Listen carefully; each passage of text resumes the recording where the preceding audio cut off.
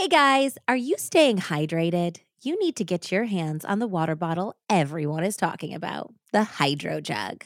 These durable and reusable jugs hold more than a half gallon of water, so you will stay hydrated all day long. The Hydro Jug has helped me with my daily water intake, and I've definitely noticed a difference in my health.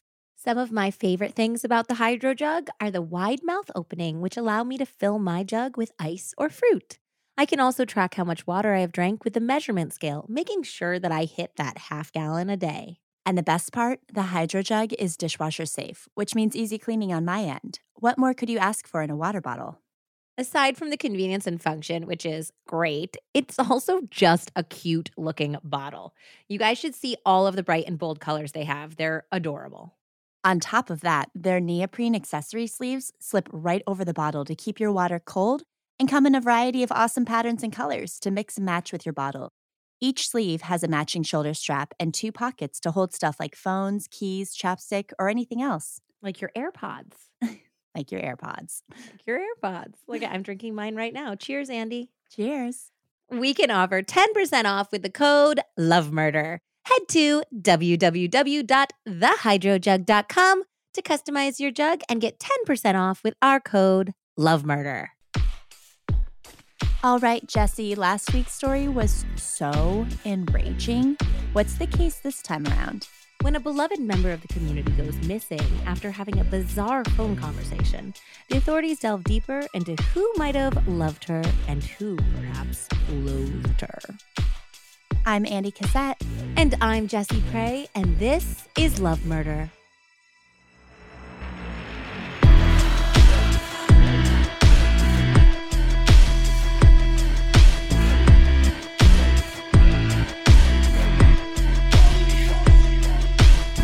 Hi, Andy. Hi, Jessie.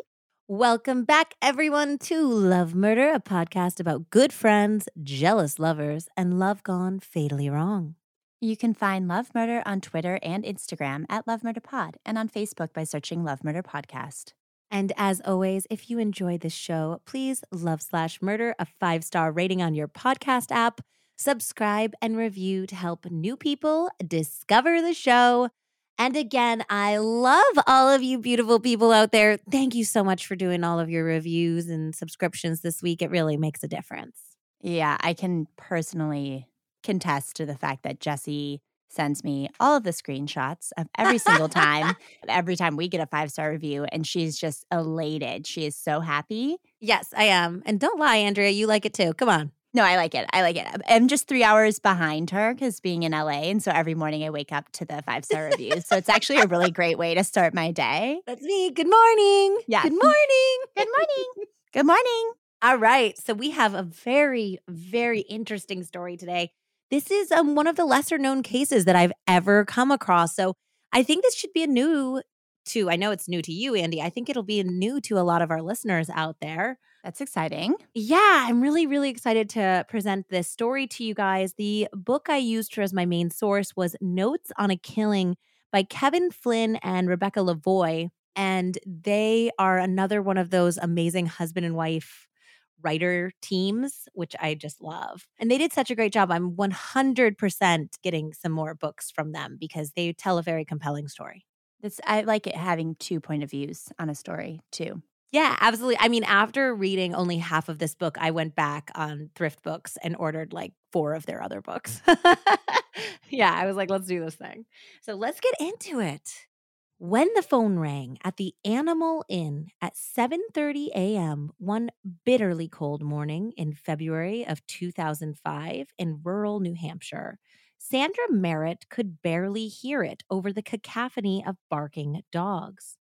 It was breakfast time for the hungry beasts who had been left at the kennel where their owners enjoyed warm and sunny vacations. Sandy was a single 44-year-old animal lover. It was what had drawn her to the job at the Animal Inn.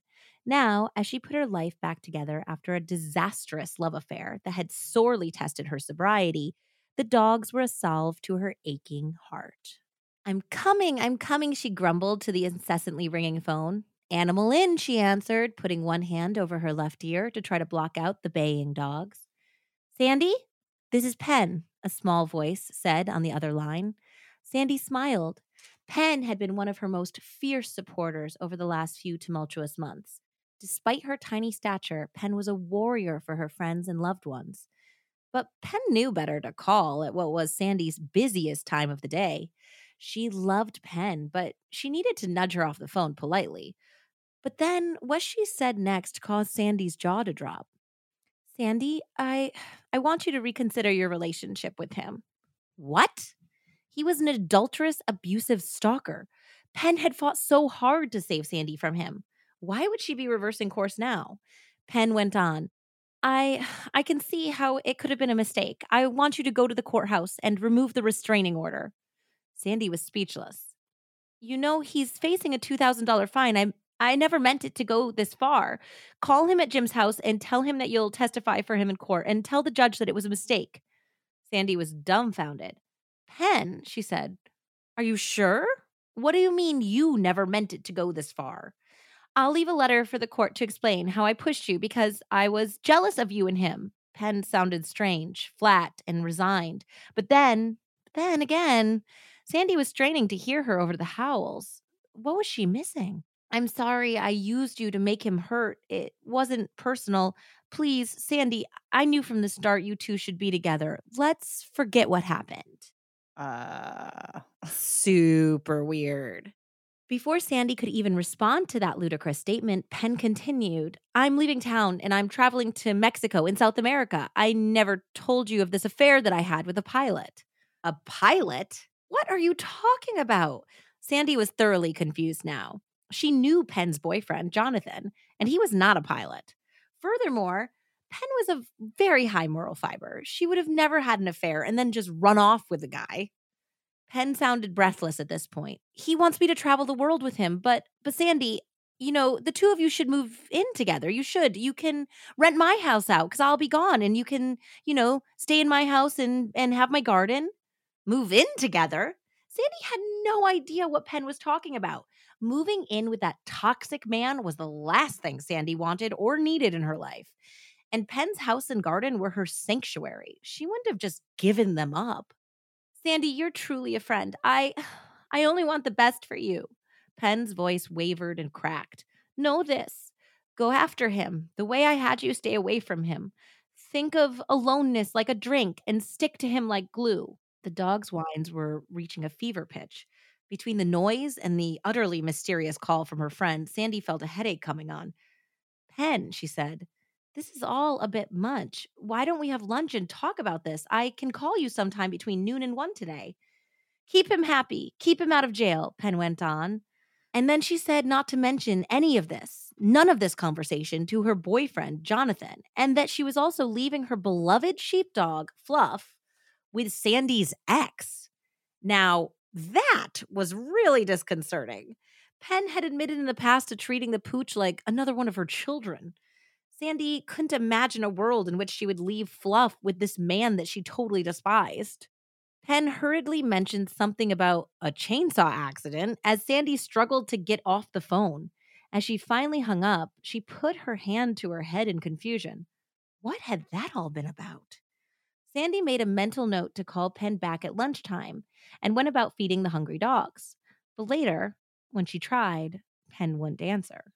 And then, hours later again, still the machine. Uh-oh. Something is not quite right here. So let's start by talking about our protagonist, the big-hearted Penn Meyer, and then we can see why this conversation is so out of character to who Penn is. Penn is a thin and elegant woman who wove and sold textiles at farmers markets near her home in Goshen, New Hampshire. Okay, chic. Yes, she is almost universally beloved in this community. And she stood out with her oversized, well-constructed clothing and trademark silver bangles. Okay, so chic. Yeah, I feel like she has very much got your style on lock, Andy. She loves like a well-constructed, well-designed shirt that's just a little too big for her. And all of her special jewelry, all of these beautiful silver bangles actually came from different places in her travels. Okay, love that. Yes, they were all very meaningful to her. Beyond her creative passion for weaving, Penn also loved gardening, her cozy home on Lake Gunnison, aka the Goshen Ocean, helping others, and her sweet sheepdog Fluff, who went absolutely everywhere with her. Penn's full name is Edith Meyer, and she was born into a large old money family in Boston, Massachusetts on July 4th, 1949. Oh, no way. Yeah, her mother actually nicknamed her Penny for Independence Day because of her Mhm. birthday, and it eventually got shortened to just Penn. She was one of 11 kids, but her free-spirited nature was at odds with her parents' stifling and patriarchal values. Other than her 13 years younger sister Jessie, Penn wasn't especially close with her family. After graduating from a ritzy private high school, she earned a liberal arts degree from Colby Sawyer College in 1970, where she met and married Colin Campbell. The couple went on to have 3 children: Justin, Kira, and Haley. Throughout motherhood, she also pursued multiple social causes like women's rights and environmental preservation. Penn pursued creative endeavors as well, ultimately landing on weaving as both her career and favorite pastime. By 1985, the marriage to Colin had run its course and the two decided to divorce. It was amicable, and the ex couple remained friendly and co parented well together. Okay, so she's amazing. She's amazing. It just, guys, when you hear about this woman, when I was reading the book, first of all, she reminded me a lot of ways of Nathaniel's grandmother, Peg. Okay. So there was like a lot. And also his other grandmother, Nancy, was born on July 4th. So there was that too. And doesn't Nathaniel's mom weave? And Nathaniel's mom weaves. So it was like in my mind, this is like every woman that's important to my husband who are all incredible. They're just all phenomenal women. But she's just this wonderful, strong, loving, kind, supportive person. Like it's kind of the person that we all want to be. We want to be sensitive and empathetic and loving, but we also need to be strong to have boundaries that Yeah. protect ourselves and other people. And she managed to walk this line. Okay. Yeah, she's like a freaking hero. Penn had a lifelong love of hiking and swimming, and there's also this really cute story in the book about how she basically liked to go out on nighttime walks, and in New Hampshire, obviously, it snows a lot, and so she would go to the houses where the neighbors had kids, and she would do snow angels on their lawns, so when they woke up and looked out their windows, they would see that a snow angel had been there. Okay, that's so cute. Yeah, she was super duper beloved in her community. And years later, a neighbor would write a letter to the newspaper remembering Penn as an actual angel who touched her family. She wrote that Penn reminded her that they should all live their lives with dignity and worth and to pass those affirmations along to their children. But this angel also had her demons. Penn had been sexually abused as a child, and the trauma had led her to be a secret drinker. By the mid 1990s, Penn suffered a nervous breakdown that required hospitalization. It was an event that forced her to confront her past and compelled her into Alcoholics Anonymous. Here, Penn found what might become the greatest passion in her life: advocating for women recovering from substance abuse issues and trauma. Over the rest of her life, Penn would become a champion for hundreds of women in need. In 2001, with 2 out of 3 children grown and out of the house, Penn remarried a landscaper named Richard Rankin. The marriage was terrible. Richard was jealous, controlling, he drank too much, which is precisely what Penn didn't need in her life. I think it was definitely one of those situations where she got into the relationship to save him and then realized she needed to save herself. For sure. The couple separated within 3 years, and Penn bought herself her dream house on the Goshen Ocean. The house was described as tranquil, beautiful, homey, and funky, just like Penn herself. In honesty, this story and the way they describe where she lives in the book makes me want to move to New Hampshire because they describe this like beautiful house on this lake, and she apparently like put in this stone patio that went all the way down to the water, and she had all these incredible hiking trails that like intersected her house so you could just go hiking like literally from her yard. I was like, this sounds like heaven. Don't move to New Hampshire. That's so much harder for me to get to. We've got a direct train to New York City. I'm not going anywhere where you cannot get to me easily. But man, maybe like a little lake house, like a little cabin, you know? Yeah, that's fine. In late 2003, Penn met a man named Jonathan Purick at AA, and the two hit it off. Penn was still in the process of getting legally separated and divorced from Richard, so she refused at this time to get romantically involved. She did Okay. not get messy. Like Penn was way above that. She was like, "You know what? If you like me now, you're still going to like me in a year when I'm actually single. So, let's be friends." So they did that. They became actually very deep platonic friends during that year. And the day that her divorce was finalized on September 15th, 2004, was when he took her out on her first date. Okay. Jonathan had grown up in New Canaan, Connecticut, with an alcoholic father, and he had gone to Vietnam after failing out of college after one semester. Oof. In Vietnam, he was trained as a combat photographer, and he had seen some shit, as you can imagine, in Vietnam. Yeah. So upon his return, he had a lot of issues with his personal life. He got married and divorced 4 times throughout his 20s. Whoa. Yeah, and he had a hard time holding down a steady job. The root of his issues was almost certainly alcoholism, and he eventually kicked the habit around Christmas 1995 with the help of his sober adult son. By the time Jonathan began dating Penn, he had nearly a decade of sobriety under his belt. Jonathan had been given a new lease in life when he became sober, and he paid it forward by devoting his life to helping out fellow addicts. Okay. So they're both doing that. Yes, Penn and John both shared that devotion, not only to AA, but to helping others. So this is Yeah. why they had a really strong foundation in their relationship. John told the authors, Kevin and Rebecca, a story about how once they had been at a community function to keep developers out of Sunapee, New Hampshire, when Penn spotted a young woman in the crowd who she could tell was an abuse survivor. So Penn's like, I'm going to go up and talk to that woman. I think she could How? use, she just said by like the way the woman's Wow. like body language was. She was like, that woman needs me to go over and like say something affirmational to her. She was like, I need to go over and say something that affirms this woman and lifts her up. And so John knew that like it wasn't his place to get involved in the conversation, but he said he like watched Penn go over to this woman, and it was like the woman recognized something in Penn, or Penn said something that just connected with the woman. And from afar, he could just see that soon, like they were holding hands. At some point, both women cried.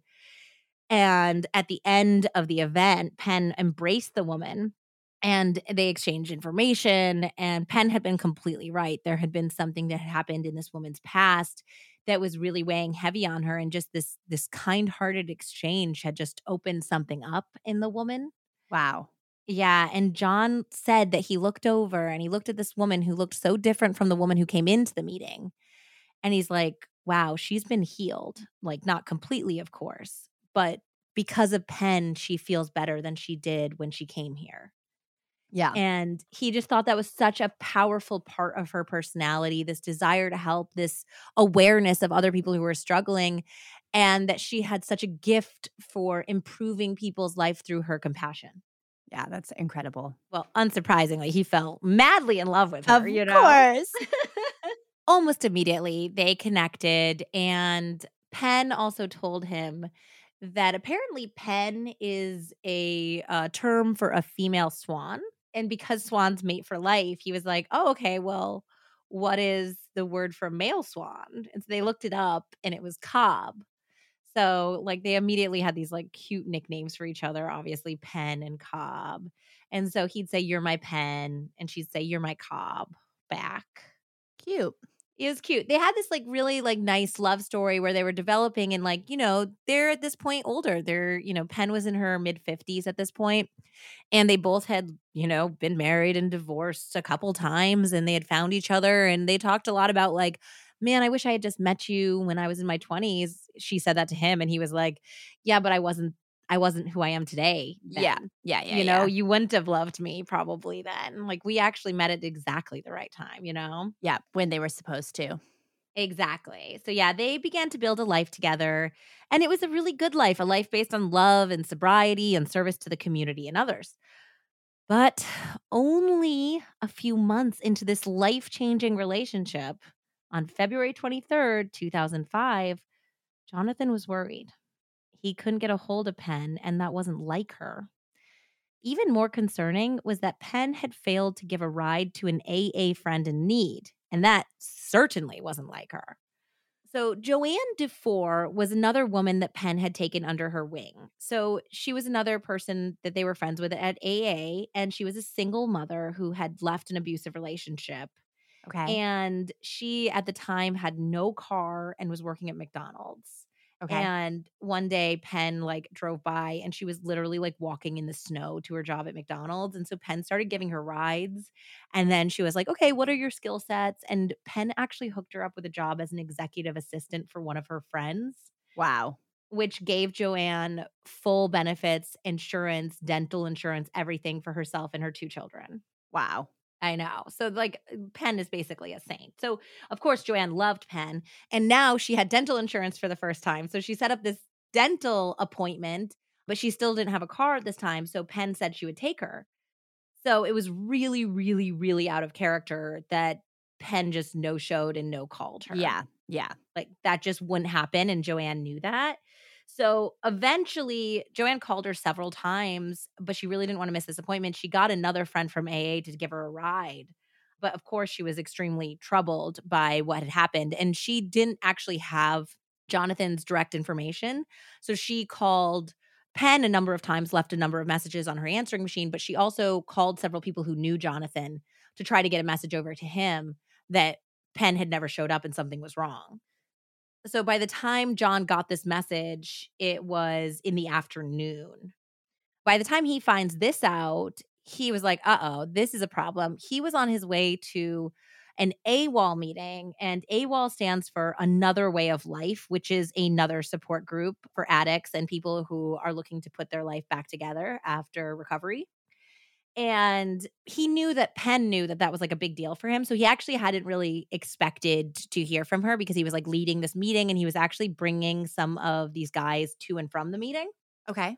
So, he is trying to call her, he can't get a hold of her, obviously, he is distracted for this entire meeting, and he tells the guys that he's giving rides to, like, "I'll definitely drop you guys off, but I have to stop by my girlfriend's house, I haven't been able to reach her all day, something is very, very wrong." So he drives up to Penn's and the other 2 guys stay in the back seat, and he has a key to her house, obviously. So he notices right away that there's a light on the house, so he's like, "Okay, maybe that's good news. Maybe just something is weird with her phone," you know? And her car is in the garage, so he's like, "Okay, please be home, please be home, please be home." He entered with the key that she had given him, and he was greeted immediately by Fluff, the dog. Yeah. And so he shouted all throughout the house, but Penn was not there. And this made the hair on the back of his neck rise up because Penn only had one car and she literally never went anywhere without Fluff. Fluff was like basically, like an emotional support dog. Yeah. Like they even talked about how when she was at the farmer's market, it was technically no dogs allowed and she snuck Fluff in every time she worked and had made Fluff sleep like underneath a table where no one could see her. Like she went everywhere with this dog. So he's like, wait, if her car's here and her dog's here, but she's not here, something's like super fucked up here. So he saw that, her answering machine was blinking red. So he hit play and he listened to Joanne's calls, which were increasing in worry as the day went on. He's heard his own voicemails several times. And then he heard one from Sandy Merritt. She said, "Hey, Penn, it's me, Sandy. Call me. I'm having lunch now. I want to talk to you more about the bombshell you dropped on me this morning." So Jonathan's like, "Bombshell? What bombshell?" And suddenly an overwhelming feeling of doom overcame him. Penn was gone, and he believed that Sandy's erstwhile lover, a man named Ken Carpenter, had something to do with it. Let's talk about Ken. Okay. I don't know if I want to, but You definitely don't. You're not going to like Ken. We're going to get to a certain level on the Andy Rageometer today. Ken Carpenter was born the middle of 3 sons in August 1951 in Greenfield, Massachusetts. So he spent his formative years in Chelmsford, where his parents owned 2 drive-in movie theaters, the normal kind in Chelmsford, and then they also owned one of the adult variety in neighboring Tinsboro. drive-in adult theater? I'm just thinking about porn on that big screen. Okay, I cannot. That is so gross. And everyone's just jerking off in their cars. Oh, well, I mean, don't you think that's a little bit better, though, than, like, the actual movie theaters where they're jerking off in seats next to each other? Yeah. How about everyone just does it in the safety of their own home? Well, this was, like, prior to home videos. I mean, you had to jerk off somewhere, I'm guessing. Okay, magazines? Okay, magazines would have been better, but yeah, it is a little weird if you, like, know like, you're selling tickets and you know everyone is a perv who's coming on in, you know? Yeah, and then you're like, "Hey, Joe." And he's like, "Hey, Ken. See you later." See you later. All those cars were fogged up, you know they were. Oh, Gross. God. Yeah, so Ken was a football star, and he had grades in high school, and he never really amounted to much afterwards. You could tell that I have Pretty 0 respect for Ken over here. pretty, below average. He was pretty below average in all ways. In his 20s, he was married and divorced twice. He did produce at least one son, but he never really found meaningful employment. His life somewhat turned around on December 13th, 1981, when Ken attended his first AA meeting and began a life of sobriety. Ken was actually really good at being sober, and he was really, really good at working the program. He was a magnetic speaker and he was a generous sponsor. AA felt like something that he was good at. It also fed another addiction, however, an addiction to seducing vulnerable women. Ew, that's even worse. So bad. Oh, Yeah. that's So, horrible. yeah, it fed into his most base and predatory instincts until the safe haven for so many women became a hunting ground for Ken. Okay, that's disgusting. It's really like an abuse of what the program is for, you Yes, know? totally. So he's not good at AA.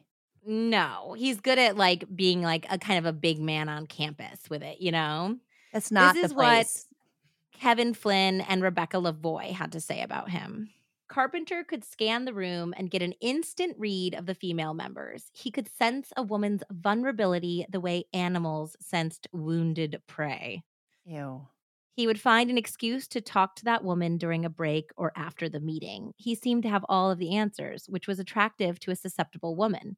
It excited him to play that role, and he did it again and again. Carpenter was stone cold sober, but he still had the mind and predilections of an addict. He no longer got a rush from booze. Instead, he got a rush from these all too human interactions. The chemicals in his brain were triggered when he would approach a woman and play his game. He had declared himself helpless against alcohol, but didn't have the same misgivings about his own libido. Sex didn't give him a hangover the next morning. Ugh, that's so naughty. So, not the point there, Ken. Ken Carpenter did seem to briefly give up his Lothario ways when he met pretty Cynthia Harvey, who went by the nickname Harv in July of 2000. Harv was in her 40s, sober, spiritual, and studying to become a nurse when she began dating Carpenter. The relationship progressed quickly, and the two eventually moved to rural Lempster, New Hampshire together. Though Harv was completely taken with Ken's magnetic energy, his inability to maintain stable employment put a damper on their relationship. Further troubling was Carpenter was resistant to marriage following his two failed unions, and that was something that Harv very much wanted. So they had some problems. Yeah. But one thing that they did have going for them was that they were committed to AA and sobriety. And I think definitely having a sober partner when you're sober is so helpful and so important, you know? Yeah, for sure. Someone who, like, understands the program and the steps. I mean, they also say that you shouldn't even date when you're in the program. Well, just for the first year. Yeah, yeah, to work. Yeah, it's like Exactly. And we're going to actually get into that in a little bit. So that becomes an important part of this story as well. So they both would attend several AA meetings a week, not always at the same time because Harv had school. And then when she did start working as a nurse, she did night shifts. okay. So they didn't always go to the meetings together, but they always went to several meetings throughout the week. And the most popular meetings were the ones that were held at Millie's place in Newport, New Hampshire. And Millie's was a kind of clubhouse that specifically catered to AA meetings. Okay, so cool. Yeah, it sounds like a really dope place, and it was definitely the most popular venue for AA meetings in the area because like other venues are usually like church basements and stuff like that, Yeah, you know? yeah. So it was at Millie's that Harv and Ken met another sober couple named Nick and Dot Monahan, and they became fast friends. The Monahans were initially taken by the affectionate couple, and everyone was delighted when it appeared that Ken had changed his mind about marriage and he proposed to Harv. So Ken and Harv asked Dot and Nick to be their maid of honor and best man, and a wedding date was set for early 2003. However, the Monahans began to have doubts about the couple when, right before the wedding, Harv appeared at their house in tears about a horrible fight the couple had had about seemingly nothing. Oh, Harv God. confided in Dot that she had been scared of Ken, and she was also really, like, kind of mind spun about the fact that he could get so violently angry about some small, inconsequential thing so fast. Yeah. And she confided that she was not sure if she should go through with the marriage. Yikes. But somehow Ken convinced her that it didn't matter and the red flag was ignored. And Ken and Harv were married in late February of 2003 in a small ceremony at Millie's place, followed by a reception at the Chinese restaurant in the same strip mall afterwards. Okay. Financially, the couple was not doing well. Eventually, Ken managed to get a part-time job as a greeter at Walmart to make ends meet, but money and suspicion of infidelity continued to plague the newlyweds. Oh, Harv said no. very early on that she noticed he was getting letters from ex-girlfriends, like legit like letters in the mail, being like, "Hey, I'm moving to this place. This thing is going on. I'd like to see you at some point." And she was like, "I don't know if I like all of this." And he's like, "Yeah, but if I was like really gonna cheat on you, I'd be hiding it. I wouldn't just like be leaving these letters out." And she's like, "Okay, all right." I mean, what are you doing then? Are you just trying to show her that you're desired? What's going on here? Yeah. At the beginning, she was like a little worried that he was still involved with some of his old girlfriends. In truth, she did have reason to be concerned, but the object of Ken's affection was not an old girlfriend, it was a new one. Oh, no. Uh-huh. On January 23rd, 2004, Ken met Sandra Merritt at an AA meeting. He would later say he was attracted to her not just for her vulnerability, but also because she suffered from the same illnesses he did, namely addiction issues and depression. Okay. How is that different from your current girl, though? You met her at AA as well. I guess like Harv wasn't depressed enough for him or something? Oh, my Is God. that This guy. yeah. Yeah, I also what's so crazy is that I have the book and there's pictures in the book. There's no pictures of Sandy anywhere, and I could not find a single picture of Sandy Merritt online either. Wow. Yeah, so, I mean, I'm guessing that she asked the authors to remain private, but she's described in the book as not particularly attractive. It said that she was somebody who she looked like she didn't wanna be noticed, like, she grew her bangs, like, long and dark, and she, like, basically put them over her face, kind of. Like the girl from Breakfast Club? Yes, I was thinking of her, and I was also thinking of the woman from A League of Their Own, who's, like, a really good baseball player, but, like Yes. Yes, yes, yes, yes, yes. and then she Yeah. sings that song, and it's so triumphant, and she Yeah. gets the cutest boyfriend, and they're so happy. Yeah. Yeah, but, like, at the beginning, you know how she's kinda, like, hiding behind her hair Uh-huh. a little bit? Uh-huh. That was kind of one of the impressions that I got as well. So Sandy lived on farmland that had once been owned by her parents in an apartment addition to her brother's farmhouse.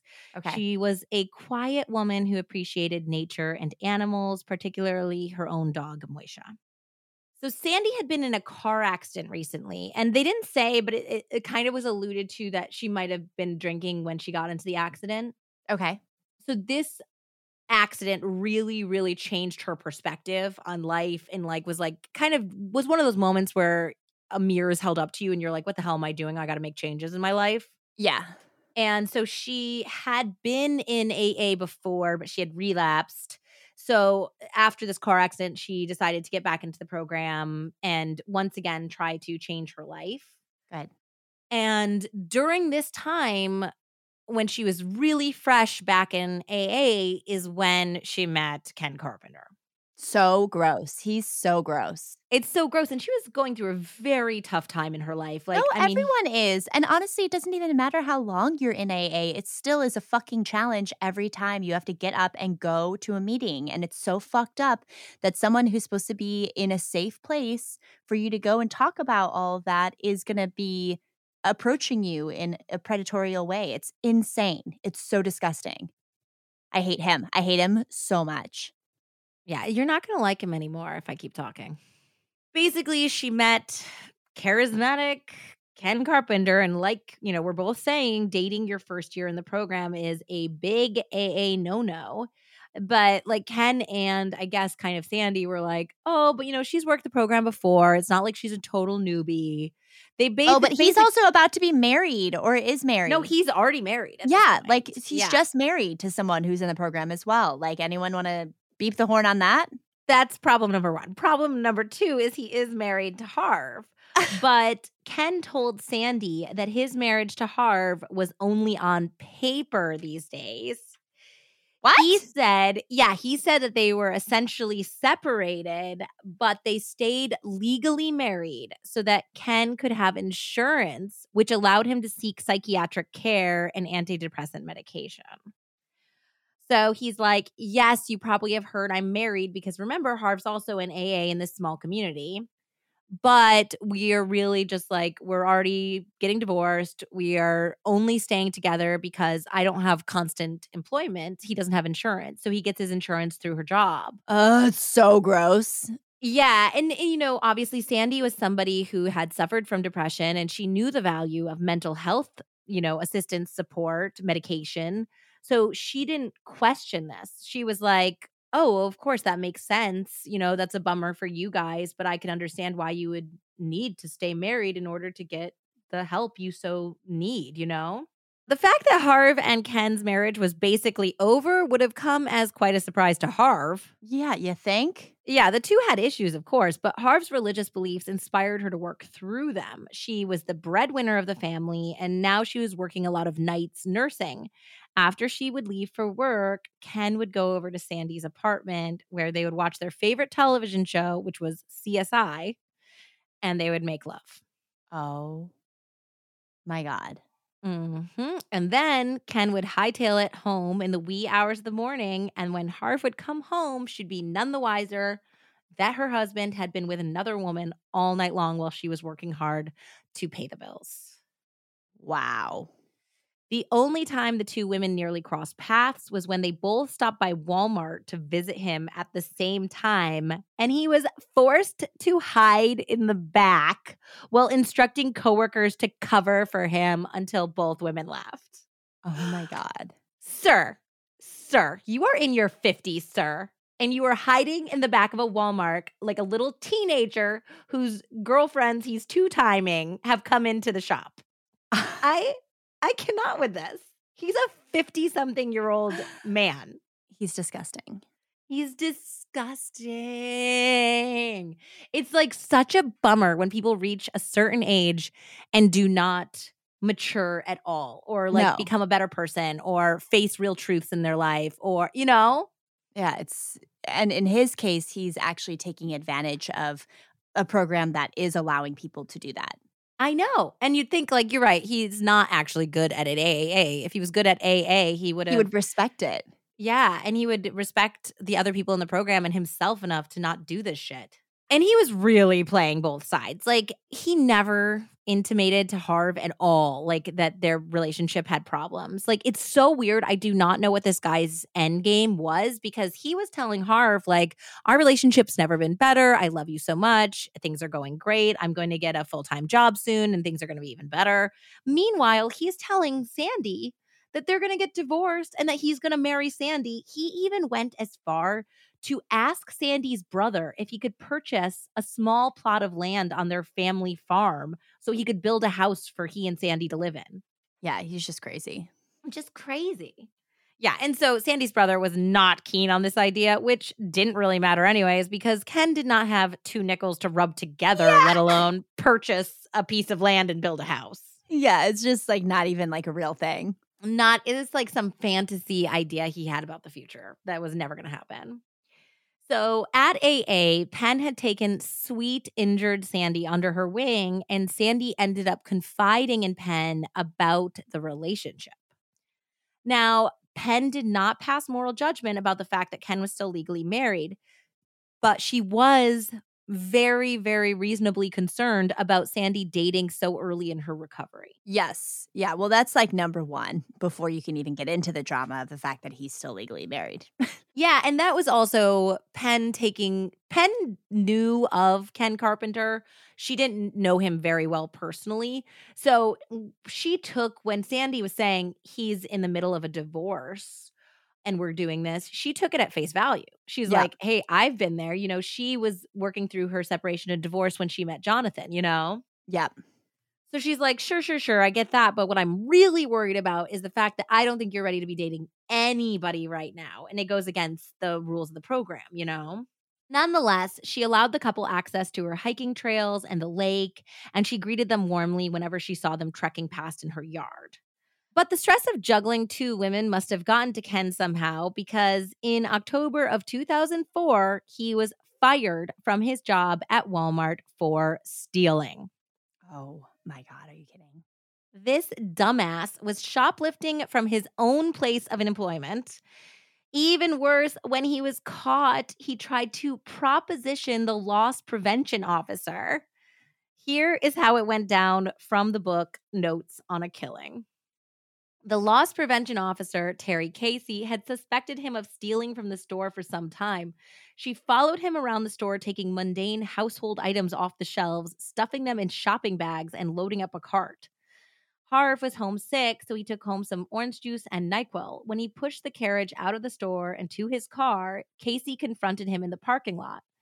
Carpenter was smooth at first, still very sure of himself. "This never happened," he said. He opened a bag of potato chips and offered to share them with his accuser. So, stealing from Walmart, Yep, chic. yep, yep, yep, yep. "I'm walking to my car and I will pay you tomorrow." Casey was firm with him, ordering him back inside. Carpenter gazed up and down at the busty blonde and asked if she wanted to have sex. Oh my god. "No strings attached," he said, sweetening the offer. Ew. She thought Carpenter was doing all he could to keep his temper. He started to pump his fists, and the veins on his head were popping out. Casey knew Carpenter got wound up quickly, but she found him easy to cool down, too. She said she'd lose her job if he didn't come back inside with the stolen goods. Carpenter agreeably pushed the carriage back inside and was fired the next day. Good. He needs some I'm glad too. repercussions. Also, carriage is such a New England term Yeah, for a shopping cart. The totally. carriage. Totally. It's so British sounding. I love it. I love it. Well, Ken's life was about to get even worse because 1 month later, his and Harv's good friends, the Monahans, held a booze free housewarming party and invited several of their AA friends. When Penn arrived at the party, she witnessed Ken and Harv in the Monahans' kitchen, arm in arm, laughing and looking very much the married couple that they actually were. It became abundantly clear to Penn in that moment that Ken was two-timing both women and had no intention of leaving his wife. Nope, none. So Ken was alarmed when he finally noticed Penn staring and quickly worked to corner her privately, where he begged her not to tell Sandy. But Penn refused to lie for him. The Yeah, two no. She was like, "Absolutely not. Are you insane?" And Penn warned him that she was going to tell Sandy the truth. And she said, "Get ready because she's going to confront you." She said, "You can do whatever you want to your wife, but I won't let you hurt my friend." You know? I know, and it's ugh, okay, go ahead. Yeah. So Ken was really pissed off though, because, it seems like he's a manipulator who likes to Yep, control and he situations. does not like that she's gonna be strong-willed against him. Absolutely. There was no way this guy could have ever convinced Penn to go back on her own morals or beliefs, or her own code, which was based in truth and honesty. So Penn did tell Sandy, of course, and Sandy confronted Ken 3 days after the party when Ken showed up at her house. Ken tried the old deny, deny, deny and called Penn a liar, but Sandy believed her friend and dumped Ken on the spot. Good. Good for Sandy. That's some backbone right there. That's not Yep. easy to do. No, not at all. Yeah, so Ken, being the narcissistic piece of shit that he is, tried everything to worm his way back into Sandy's good graces. He called her, he showed up on her doorstep with gifts, he left flowers and chocolate at her doorstep, but Sandy held firm. She wanted nothing to do with the no good cheat. Good. But because Ken is the type of lowlife who blames everybody else for his problems, Yeah. he directed all of his fury at Penn for being a meddler. Like, that was, like, his take on this, is that Of course. He didn't do hadn't done anything anything wrong. wrong. No. Mhm. So, yeah, the anger led to a confrontation in a parking lot after an AA meeting when Ken got in Penn's face and told her to stay out of his business. He also accused her of trying to set up Sandy with a new man. So, the previous Thursday had been Thanksgiving, and of course, I mean, you could have guessed this, Penn being Penn, she always had, like, a doors open Friendsgiving, you Yeah, of know? course. Of course. This is just so her. And Sandy had come, and Sandy had brought a platonic male friend, like somebody she knew from her childhood, it sounds like. Okay. And somehow Ken had found out about Sandy having a date at Penn's, Oh my God. and it made him absolutely irate. So, yeah, I guess it was, like, this really terrible scene where Ken was, like, screaming in Penn's face and, like, fully ranting, and, like, by the time he peeled out, she was, like, full on shaking. Peeled out. You know what a peel out is. No, I know what a peel out is. It's just like, what level of douchery are we working with here? Yeah, like, the full on peel out with the squealing tires and, like, Yeah. the little, like, rubber marks. Yeah. Yeah. Yep, one of those. I'm mad. Yeah. Because he is mentally a teenager. Unfortunately, Penn wasn't the only one he was harassing. He would not leave Sandy alone. He began to stalk her at AA meetings, trapping her and trying to force her to reconcile. He called her obsessively, and he even showed up at her home several times, unannounced and uninvited, until Sandy's brother was forced to step in and tell him to get lost. Oh my God. Yeah, at this point, her brother and her friends became so concerned at Ken's increasingly erratic and aggressive behavior that they convinced her to call the police. Penn also submitted a police report because she was also worried for Sandy. Okay. The cops called Ken and told him to stop calling Sandy, but only a week later, Sandy's brother caught him at the property leaving a bouquet of flowers at her doorstep. Oh my God, you're married. You're married. I know. Stop it. Just stop it. Stop. Loser. I mean, but this also would not even be appropriate behavior for a single person. This is harassment. No, when I know. No means That's- no. I mean, this is Yeah. doubly inappropriate, you know? This is more than doubly inappropriate. yeah. Quadruply inappropriate. It is quintuply inappropriate. That's it. That's as high as I can go. I don't know. Sextuply. Sextuply sounds too alluring. Yeah. Never mind. Scratch that. Scratch it. The final straw was when he left a letter for Sandy begging her to come back to him and to stop letting Penn ruin her life. He claimed in this angry letter to Sandy that Penn was a jealous harpy who had never been loved the way Ken loved Sandy and wanted to ruin their happiness out of spite. Oh my God. Yeah, Sandy was really scared after getting this message because it was just so brimming full of rage, you know? Yeah. And she was also at this point scared to attend AA meetings because she was frightened that Ken could corner her there, you know? So scary. And it was a really shitty situation for her because, you know, her own sobriety was being challenged in this situation. So she reached out to some AA friends, and they decided that she needed Millie's place to be a safe haven. And the way to do it was to get a restraining order. So Ken was enraged when he got the court summons about the protective order. Number one, because they were preventing him from attending meetings at Millie's, which he felt like was his place, you know? Of course he did, but it's not. But it's not. But number two, he was also now forced to tell Harv what was going on. He had somehow managed to keep all of this away I was from her. literally just going to ask what the fuck is going on with Harv. So I don't know if he was doing this when she was working long shifts at the hospital and that's how he got away with it, you know? But she didn't know until this point, but when he got the court summons, he's gonna need to go to court, and then he's also gonna need to explain to her why they can't go to meetings at Millie's anymore. So it's time for him to finally fess up. So he told Harv that he had had an affair and it had ended poorly. But the bigger issue was that Penn had meddled and he was getting a BS restraining order against him. So he was saying, I didn't really do anything. I didn't love this woman. And yes, we had an affair, but it ended. And then for some reason, out of the blue, this crazy Penn is making this woman file a restraining order on me, even though I haven't bothered her at all. So it's all Oh, bullshit. my God. Yeah, and Harv was obviously devastated and confused, but she was also, like, really thrown about it being Sandy for a couple of reasons. Number 1, she kind of knew Sandy, they had been at some meetings together, and Sandy just did not seem like some, like, seductive homewrecker, Ms. Steal Your Man over here. Yeah. She was just, like, this, like, sweet, kind of insecure, fragile seeming woman, and, like, basically Harv had a lot of sympathy for her. So she was like, that's really weird. That's not like who I would have thought of as the other woman.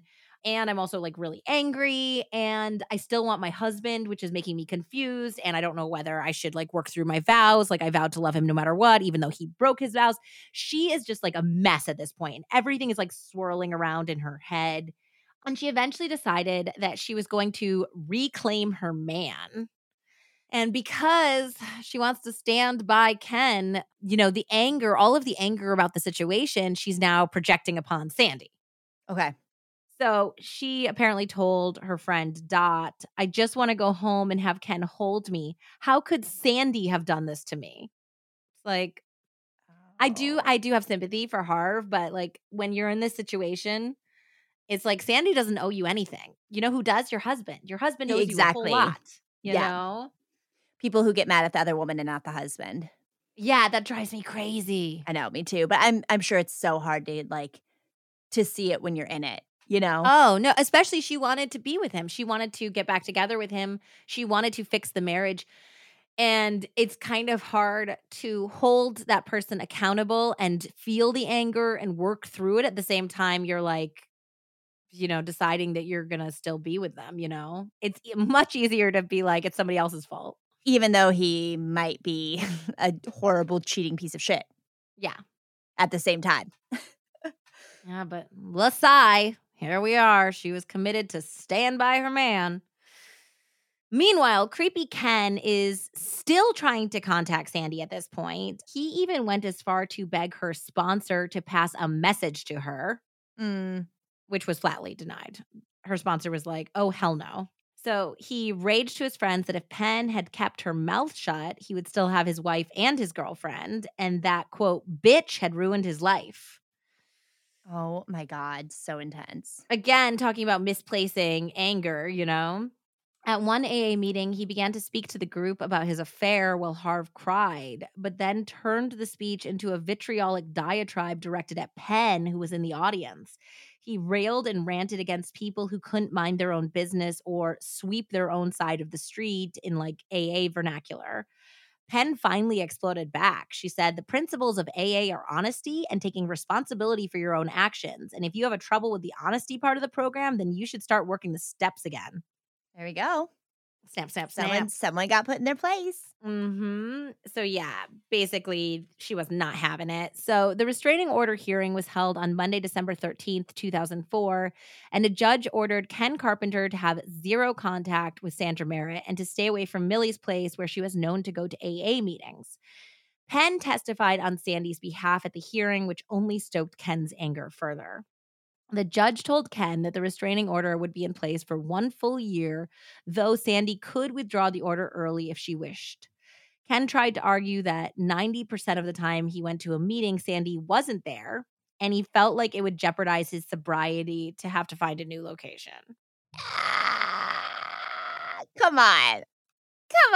He's like, well, why doesn't she just tell me whenever she's going to a meeting and then I'll know to avoid it? And they're like, oh, wait, okay, so the person who has a protective order against you, you want her to give you a list of where she'll be at certain times. Yeah, we're not going to do that. What are you thinking? We're trying to protect this person. We're not going to give them her schedule. Yeah, well, it's hard to comprehend those things when your brain is the size of a peanut. Yeah. Yeah, and so basically he's like, "So what? If, like, I'm having dinner with my wife and she walks into the restaurant, I have to leave?" And the judge is like, "Yes, that's what a restraining order is. It is your responsibility to not be, with 100 yards of this woman, you know?" Yeah. Well, So not he's having dinner at this place is really gonna jeopardize my sobriety. Yeah, he's basically complaining about all of this, and finally the judge just shuts him down. He said, "It may be inconvenient, but you should have heeded the warnings that came from everyone else long before you got to me. I don't think anybody has sympathy for you, certainly not the court. You've brought this situation on yourself." Good. Mhm. Despite this warning, only 2 days after the hearing, Ken showed up at Millie's place to celebrate the 23-year anniversary of his sobriety. Ugh, that's what he's really mad about. He's like, "I don't get to celebrate my birthday." Exactly, That's what he like, was mad about. he wanted to go to the place where everybody knew him, Yep. and he didn't wanna go to another place to a new meeting, and so everybody was really uncomfortable that he came, and they're like, "Wait, he's not supposed to be here. Are we supposed to kick him out? What are we supposed to do? Are we supposed to call the police?" And apparently, like, Sandy was going to come to that meeting, and she, like, literally drove there, saw that he was in there with Harv, and was like, "What the fuck? He's not supposed to be around me. He's not supposed to be here," and she had to leave. She left. So basically, they're like, "Okay, this is not good," but on further inspection, the order did not specifically name Millie's place, like, in the restraining order. So Sandy had to go back to the court to try to amend it. In the meantime, the board of directors at Millie's barred Ken from entering and put a sign on the door explicitly stating that Ken was not welcome. Oh my god. So he was, like, straight 86th from there. He was straight up 86 from there, that's correct, yeah. And, of course, Ken was humiliated, and we all know that a humiliated narcissist is a dangerous narcissist. True. Harv was also humiliated, and she took her frustration out by grilling Ken on his relationship with Sandy. Though he swore he had never loved the other woman, Harv was not convinced. In an effort to be totally honest, Ken shared his journals with Harv, which detailed romantic hikes, movies, and restaurant date nights with Sandy. Harv was so, so sad about this. I guess Ken never did any of those things with her. Oh my god. He also revealed that he got a high from chasing after other women. He admitted to Harv that he had decided to pursue Sandy Merritt the moment he met her. And at the end of their relationship, he had already picked out another young woman in AA to go after. Jesus. Harv prayed for the strength to mend her marriage. It's like, girl, you should have prayed for the strength to leave your marriage. Oof. Ken claimed to her that he would put his cheating ways behind him, and he vowed that he had completely moved on from Sandy, but that was, of course, a lie. Not only did he violate his restraining order by calling Sandy at work, he began to park outside of Penn's house menacingly. Oh my god. Yeah, so after the phone call, Ken was arrested for violating the stalking order, and he was charged with a Class A misdemeanor. He tried to say that the call was an accident, and like I said, Sandy worked at a place called the Animal Inn, and I guess he had a dog, and his vet was called the Animal Hospital. And so he knew exactly what he was doing when he called Sandy at her place of work, but he tried to tell the cops like, "Oh, I just thought I was calling my vet and she heard my voice and got things misconstrued. It was a total accident on my part." Hmm. Yeah, I think that's total bullshit. Basically, at this point, Harv is even struggling to believe him. So she's like, "Maybe you need to go stay with your friend Jim Swan for a little bit while we get our marriage straightened out because I cannot believe that you were trying to call her again?" Yeah. On February 22nd, 2005, the day before Penn would go missing, she attended an AA meeting with Jonathan and was in really good spirits. She asked Jonathan to spend the night, but John had a lot of prep to do for the AWOL meeting the next day and declined. Before she left, he gave her a kiss and said, "You're my Penn," and Penn smiled and replied, "You're my Cobb."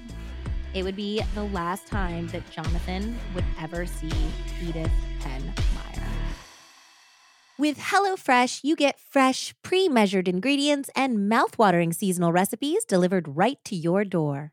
Skip trips to the grocery store and count on HelloFresh to make home cooking easy, fun, and affordable. That's why it's America's #1 meal kit. HelloFresh's family-friendly menu is a big win for the back-to-school season. with easy, delicious recipes for drama-free dinners. HelloFresh offers 50 menu and market items to choose from every week, from vegetarian meals and calorie-smart choices to extra special gourmet options. There's something for everyone to enjoy, with recipes designed and tested by professional chefs and nutritional experts to ensure deliciousness and simplicity. Planning meals with a baby, a busy career, and a podcast is definitely a challenge. It's been such a game changer to have a service that takes all of the work out of planning. It's always a huge relief when I see the box at my front door. The fall harvest is officially on with HelloFresh. Count on seasonal recipes like pumpkin cinnamon rolls, yum, and Friendsgiving ready sides, as well as fresh, high quality ingredients that travel from the farm to your front door in less than a week.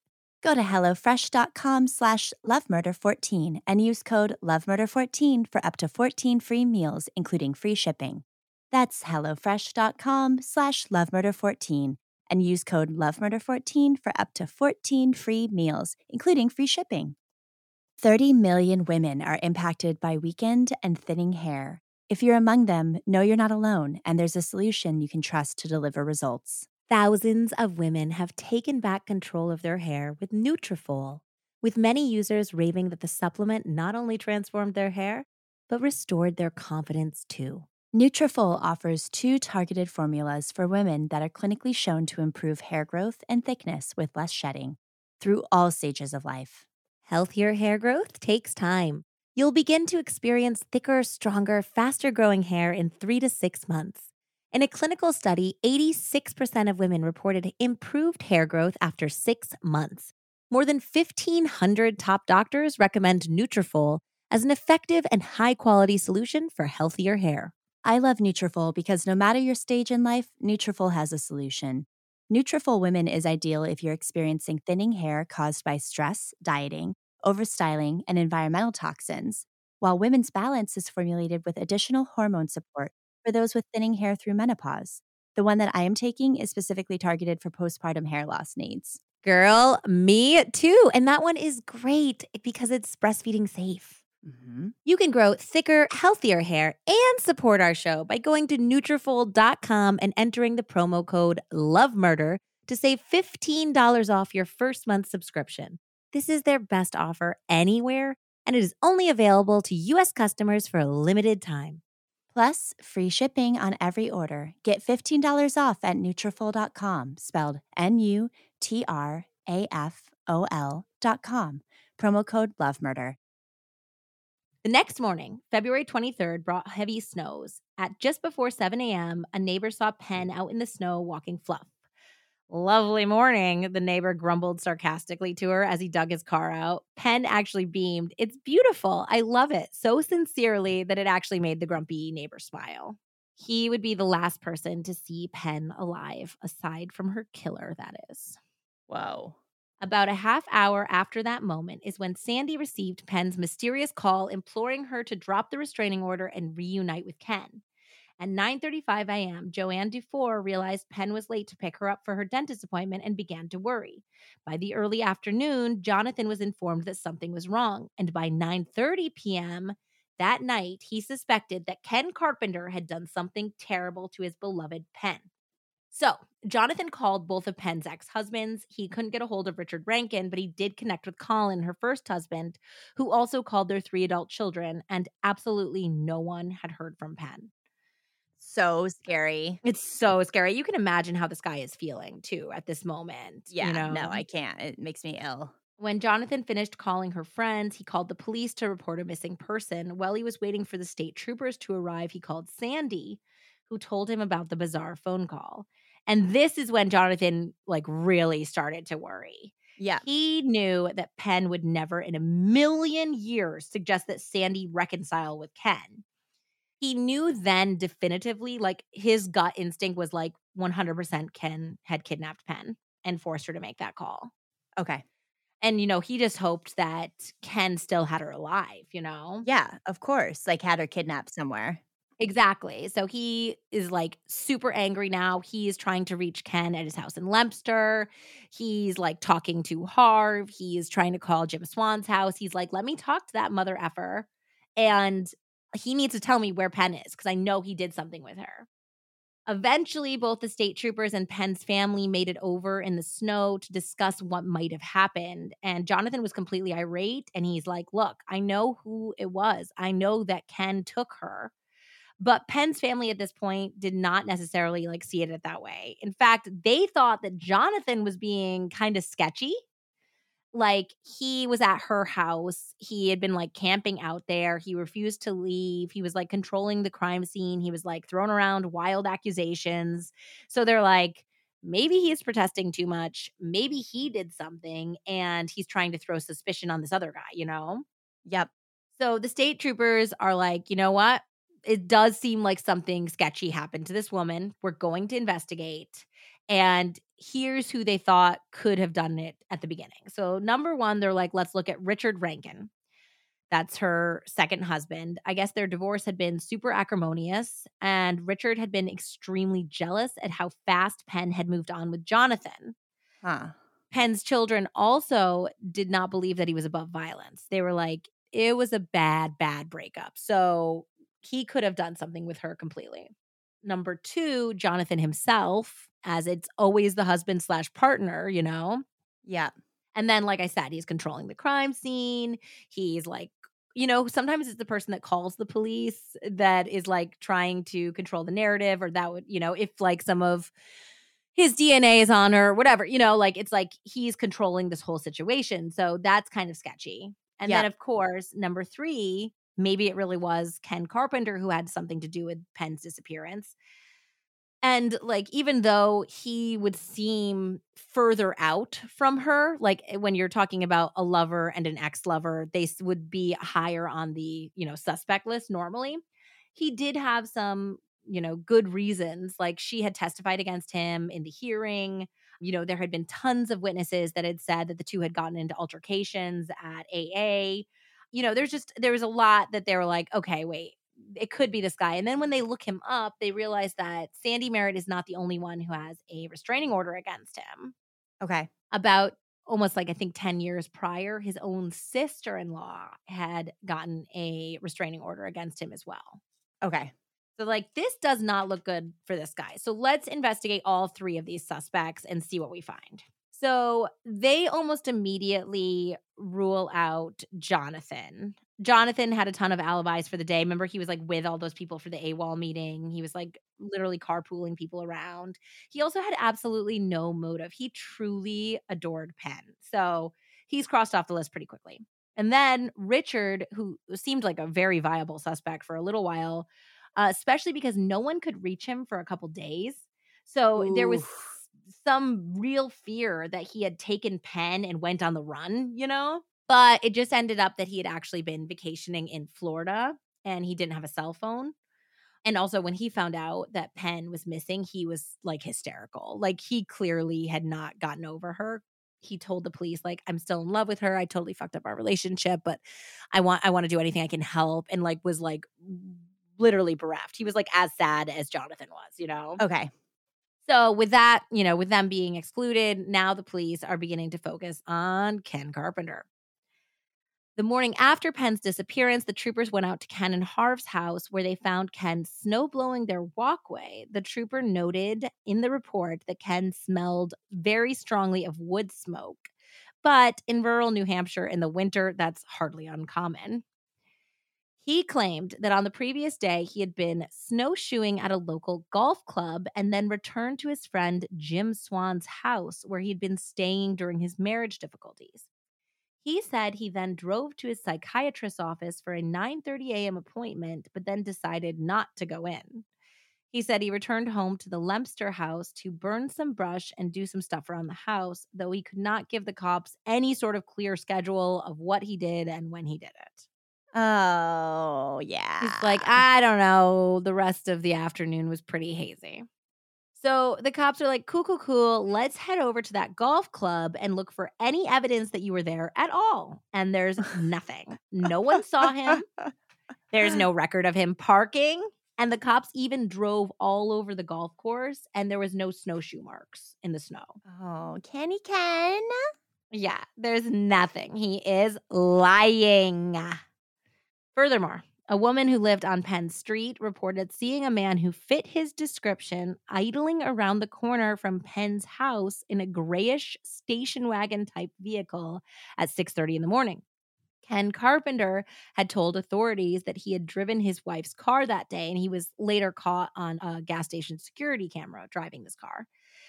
And Harv had a dark purple hatchback, but in the dark of 6:30 in the morning and with the salt spray on like the sides of cars, which is what cars in New England Mhm. look like in the winter, the car did appear gray. Yeah, So, of course. and All kind of the cars appear hatchback. gray. Yeah, yeah. And the hatchback is kind of station wagony, you know? Yeah. So you could say it's the same type of car. So they're like, okay, this is potentially matching up. So they go back to Ken to tell him that his snowshoeing story was total bullshit. And then he's like, oh shit, sorry. I actually meant the high school. That's right. I went snowshoeing at the high school, not the golf club. Silly me. Okay, Ken, it's not looking good for you, babe. And no. And then he's like, oh, yeah. And like, maybe I went the day before and I'm mixing my days up. So maybe I wasn't even there at all. Like, they're like, okay. He's like, yeah, I guess my memory is just not that great anymore. So the investigators totally know that he is full of shit at this point. So they're like, let's press hard on him. And they get poor Sandy to call him and record the conversation, which Okay. I understand the necessity of. Obviously, this woman's a huge emotional trigger for him, and she could potentially get him to confess. But it's Yeah. also very traumatizing to ask Sandy to have conversations with this man who stalked her, harassed her, and potentially killed her friend. Ugh. So, yeah, I can imagine how poor Sandy was feeling in this moment. So, in the calls, Ken did not straight up admit to anything, but he alluded to Penn having another boyfriend, just like in the mystery call. He's like, she was basically saying, I'm really worried about Penn. Do you know anything that happened? You have to tell me if you did. And he's like, no, but didn't she have, another boyfriend she would just run off with? And first of all, no one thought that. And it echoed No. the same script that he had made Penn read. So that Yeah. was pretty suspect. So yeah, he's like, well, maybe if you get back together with me, we can go out and search for Penn together. Ew. Ew. Mhm. Ken also made an anonymous phone call to the police station saying that he had dropped Penn off at the airport and that she was planning on flying down to the islands. And the investigator who took the call recognized Ken's voice. Stop. He's like, Ken, I know it's you, buddy. So the, in quotations, anonymous caller went on to say that Penn had left something in a payphone at the Goshen convenience store. Security cameras caught Ken entering the store and purchasing a newspaper and a candy bar around that exact time. But the phone booth was just out of the camera's vision. So they didn't actually have him like right on camera making the call.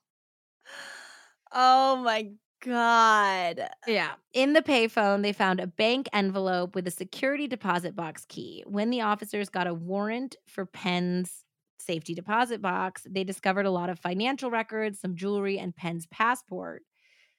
It is totally unclear to me what Ken thought he was doing here because it only confirmed that Penn was not traveling outside of the US like he had suggested. He led them right to her passport. Yeah, but did he know the passport was in there? He did not know it because they said that there was records of Penn accessing the deposit box like of some weeks earlier, and nobody had been in there since. So he didn't know what was in there. Yeah, I mean, not that he would know what a passport looked like if it hit him straight across the fucking head, but On another recorded call to Sandy, Ken suggested that new information was going to come out about the case, lying to her by saying he had talked to a trooper and there was going to be some evidence that Penn just took off and was vacationing somewhere. Which I think it's insane that he thought that this so-called anonymous tip was going to be like some new evidence that the police were going to go, oh yeah, this random guy who didn't identify himself said he dropped her off at the airport, so guess case closed. Case closed. And so Sandy countered that the authorities knew he was the one who planted the safety deposit box key. She was like, Ken, they caught you on camera. They know it was you. And Ken was flustered, but he still admitted to no ill doing. It did probably shake him up, however, though, because that night he voluntarily committed himself to the hospital, saying that he was having suicidal thoughts. hmm. While Ken was in the hospital, the police got a warrant to search his property. So now it's February 28th, and Penn has been missing for 5 days. So Jonathan and her family are desperately hoping that she is somewhere alive, but every single day that goes by, it's looking less and less likely. Yeah. At this point, it was snowing heavily again, and the investigators basically it was like kind of like dusk out, so it's basically dark, and they are out there in a blizzard with flashlights and like full winter gear, like searching the property. And they found a large fire pit that was still slightly smoldering. Oh my God. Yeah. Inside the pit, the investigators found bone fragments that seemed human like. Oof. So they believed at this point that they had potentially found Penn's last resting place. But the snow is just crazy coming down. It is a proper nor'easter. So they have to put a tarp over everything and come back the next day with a complete forensics team and literally dig out the crime scene. Whoa. This is like a hella New England case right here. I guess I should say a wicked New England crime.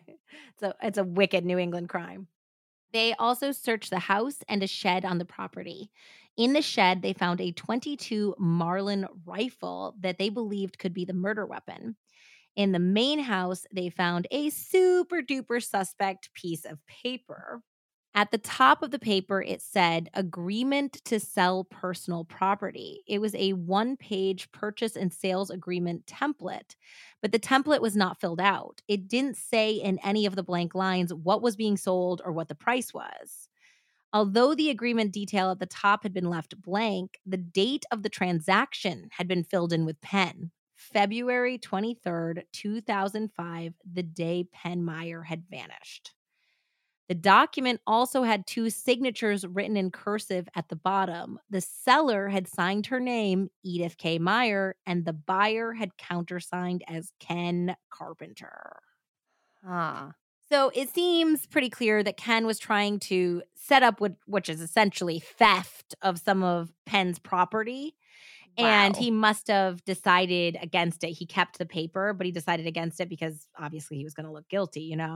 Oh my God. But the date on the blank agreement does prove that Ken was with Penn on the day she disappeared. And he had previously told the authorities that he hadn't seen Penn for over 2 weeks before she went missing. Yeah, he's a lying piece of shit. And that's not the only thing the police found. Oh no, they also found one of Ken's journals, which included entries that ranted and raved about that quote, bitch, Penn Meyer, as well as obsessive musings over Sandy and whether she was dating her Thanksgiving date.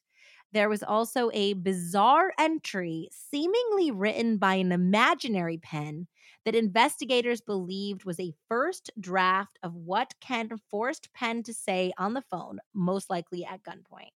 Yeah. It read that Penn hadn't meant for the situation to go so far and that loving Sandy was Ken's only crime. Oh my God. In fact, imaginary Penn suggested that Sandy should drop the restraining order and, quote, take Ken home and fuck his brains out. Oh my God. He is out of his mind. Out of his mind. The rest of the script followed pretty closely to what Penn had actually said that day to Sandy. And like that she was going to be traveling in South America and that Ken and Sandy should move into her house while she was away. On the next page, Ken had written the word burn in large letters. And then, Andy, you're going to lose your mind. He sketched a stick figure drawing of 2 people. Nearby was a square house and a fire. One of the stick figures was pointing a stick rifle and shooting the other. Is he in 3rd grade? I told you there's something seriously wrong with this guy. Who does a stick figure sketch of the murder they are committing or committed? This is straight up out of a movie. When I was listening to this audiobook, I was like, I think I just like burst out laughing. I was like, who does that? I can't. I was in the middle of the woods and I was like, what? Wow. Oh my God. Were the investigators like, welp? Yep. They're like, oh, guys, I think he did it. I mean, we gotta still look at those bone fragments, but this is like his little murder map over here, murder sketch. Oh my god, what a moron. So the next day, the medical examiner was able to positively identify that the bone fragments did belong to a human, but unfortunately, she could not extract DNA from them, which of course is a huge bummer. The bones had been burnt for several hours over a couple days, and it had caused them to become too brittle to extract DNA from. Yeah, I mean, that makes sense. Yeah, they also could not find any teeth at this point, and the skeleton appeared to be incomplete. So they're like, there have to be some more remains somewhere else. They have to keep looking, you know? And the bigger problem is that the medical examiner refused to sign a death certificate for Penn because there was nothing that definitively proved that the human remains were Penn, you know? Oh god, that's such a bummer. Yeah, and this is, of course, problematic because the police were very ready to arrest Ken Carpenter for the murder because, I mean, God damn it. You saw all of that evidence I just talked to you about. Yep. But it's kind of hard to arrest somebody for murder of somebody who has not been technically declared dead, you know? Yeah, but there has to be extenuating circumstances here. Yeah, and that's what they hope for. So they appealed to the New Hampshire Attorney General and they were like, "Look, I know we don't have a death certificate, but we have X, Y, and Z, this and this and this." And shockingly, she was like, "You know what? Go for it. Let's do this thing." And the AG's office issued an arrest warrant for Ken. Good. So the cops arrested Ken at the hospital where he was moments away from fleeing. Like he was like all set to leave. He was trying to leave when they got there. So they got there The in hospital? the hospital. Yeah, he was trying to Okay. like take off from the hospital. So luckily they caught him in the nick of time. And also right before he was arrested, he had called Sandy Merritt from the hospital and left a message on her answering machine. Now, at this point, the cops had actually told Sandy to move out of her house. Like while she was like making these phone calls because they were worried that he was going to come after her, you know? So she had been spending the last couple days in a motel. So that's why she wasn't home to actually receive this message. "Hi, it's me," Ken said. "I'm just seeing if you got that check and everything left for you. I don't understand that, but you suck." And then he hung up. Stop it. Everything about this guy is so terrible. Oh my god, he's the worst. Yeah. By the time she got this message, Ken was already in jail. And basically, the police had been like, "Hey, you can head home. You're safe now. He's in our custody, you know?" So she gets this message and she's like, "What the hell is he talking about? The check and everything that he left me." So she goes through her mail that had been piling up over the last few days that she's been gone. And she found a handwritten envelope that contained a $400 check made out to her from Penn as well as an agreement to sell Sandy Penn's house and complete contents of her house for $1. The agreement included Sandy and Penn's forged signatures at the bottom. Like, this just wouldn't happen. She would leave her house to her children, you know? Oh my god, what a fucking loser. Did he think that Sandy would be grateful? Did he think that this was somehow going to legally pass muster, you know? And that she would want a house instead of her friend. She would Yeah. never. Never, never. I mean, immediately. Like, she immediately called the police and turned over the envelope, the check, and the voicemail. Meanwhile, Ken is now behind bars and he is singing a different tune to his wife. He is like full on BSing her. He's like, "God has put me on this path to make our marriage stronger. I found religion while I've been in here. I never loved Sandy. What, I for the can see past that 12 now." hours? Yeah, yeah, basically. Yeah. He's like, "My life has turned around." This guy cannot stop lying. So the cops and the prosecutor are a little worried at this point that the bone fragments that they found are not enough. So they continue to dig deeper. They're searching the property. They're also going to Ken's loved ones and interviewing them to see if they can get any like little nugget of truth that could lead to some more evidence. And Ken's son eventually did come forward to say that he had been given a word processor and some art that was wrapped in blankets by his uncle who had removed them from Ken's house at Ken's request. Okay, but also, like, the murder map's not enough? I know, it really should be. I mean, but he can just argue that he has, like, an overactive imagination or something, Like, it's not definitively proof of a crime. Okay. It's just extremely suggestive. I think, like, any defense attorney could probably tear it apart as real evidence. Okay. So in a recorded prison call, Ken was, like, way stressed out about these blankets and this word processor especially. So the son eventually called the police and was like, "He seemed really into these things. You might wanna check them out." Upon inspection, they can match the impressions on the ribbon of the word processor and prove that the fraudulent purchase agreement that was given to Sandy Merritt was actually typed on this exact machine. Okay. I'm surprised that he thought about that. I know, me too. That's actually really smart. I don't know if I would have thought about that, the word processor ribbon, you Yeah. know? They also theorized that potentially he killed Penn at her house. Like, he made her make the phone call from her house where he had, Yep. like, barged in on her. He killed her with a 22, which actually doesn't cause a lot of blood. It kinda just, like, goes into your head and you're dead. And Okay. then he had wrapped her in these blankets and transported her back to his house where he burned her. And so they think that's why he was also concerned about these blankets, but he must have, like, really washed them well or something because they could not lift any DNA off of the Oh, blankets. really? Mm-mm. Yeah. So they also interview Ken's brother Dale and his wife Betty Ann, and Betty Ann shared a harrowing tale about Ken and why she had had to file a restraining order against him more than a decade earlier. She said that when Ken had originally gotten clean in the 1980s, he had requested, and this is like red flag weirdo, that his sister in law, Betty Ann, and she alone check him into rehab or he wouldn't go. What? Yeah, so she complied because she wanted, him to get sober, but as she was dropping him off at the hospital where the rehab center was, he sexually assaulted her. He forced his hand down her pants, and then when she struggled, he bit her so hard that he actually broke the skin. Wow. Yeah, luckily security saw the commotion and managed to restrain him. And then he went into rehab, but, like, when he got out, they basically just had kind of a Cold War situation, like, they were like, "You let's just both pretend this didn't happen for the family, and maybe it was just, like, the alcoholism?" But some years later in 1992, when most of the family was actually at Ken and Dale's dying father's hospital bedside, Ken knew that Betty Ann was home alone because he knew his brother was at the hospital, and he drove to her house and told her he was going to kill her. He proceeded to chase her around the house. Like, in the book, they detail, like, literally, like, they're, like, running on opposite sides of, like, the dining room table. He is, like, telling her he's gonna kill her, and her children are there screaming and crying and, like, begging him to leave her alone.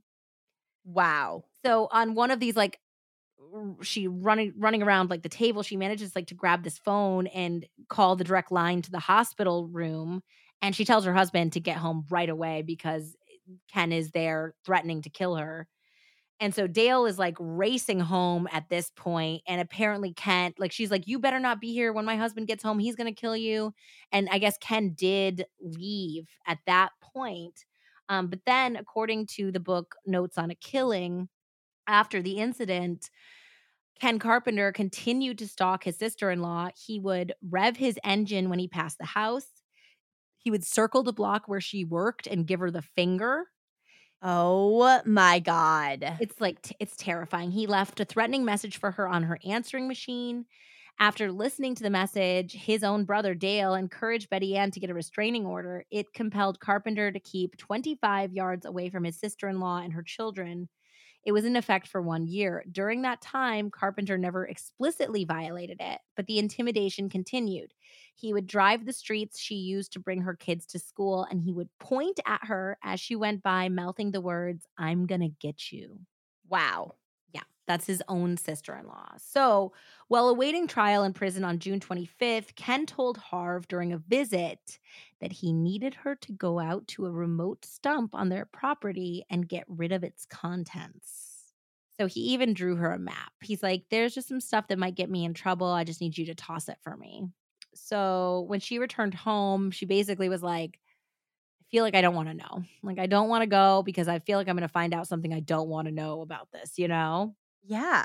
But in the end, her curiosity got the better of her, and she followed the path on the map. So she followed the path on the map. Resting in and around the old stump, Harv found more burned bones, ash, and Penn's trademark silver bangle bracelets. Stop.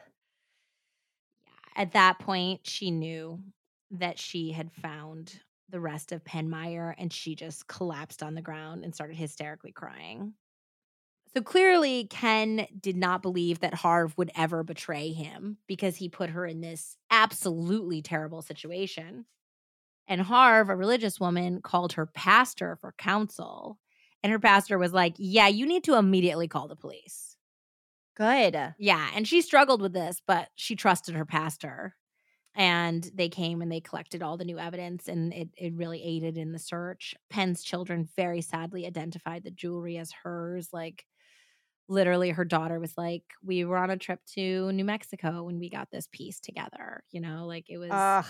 so emotional and heartrending because, I mean, it was over. It was already over when they found the bone fragments, but now Of course. it's really real. It's her jewelry. It's these bangles she literally never took off. Yep.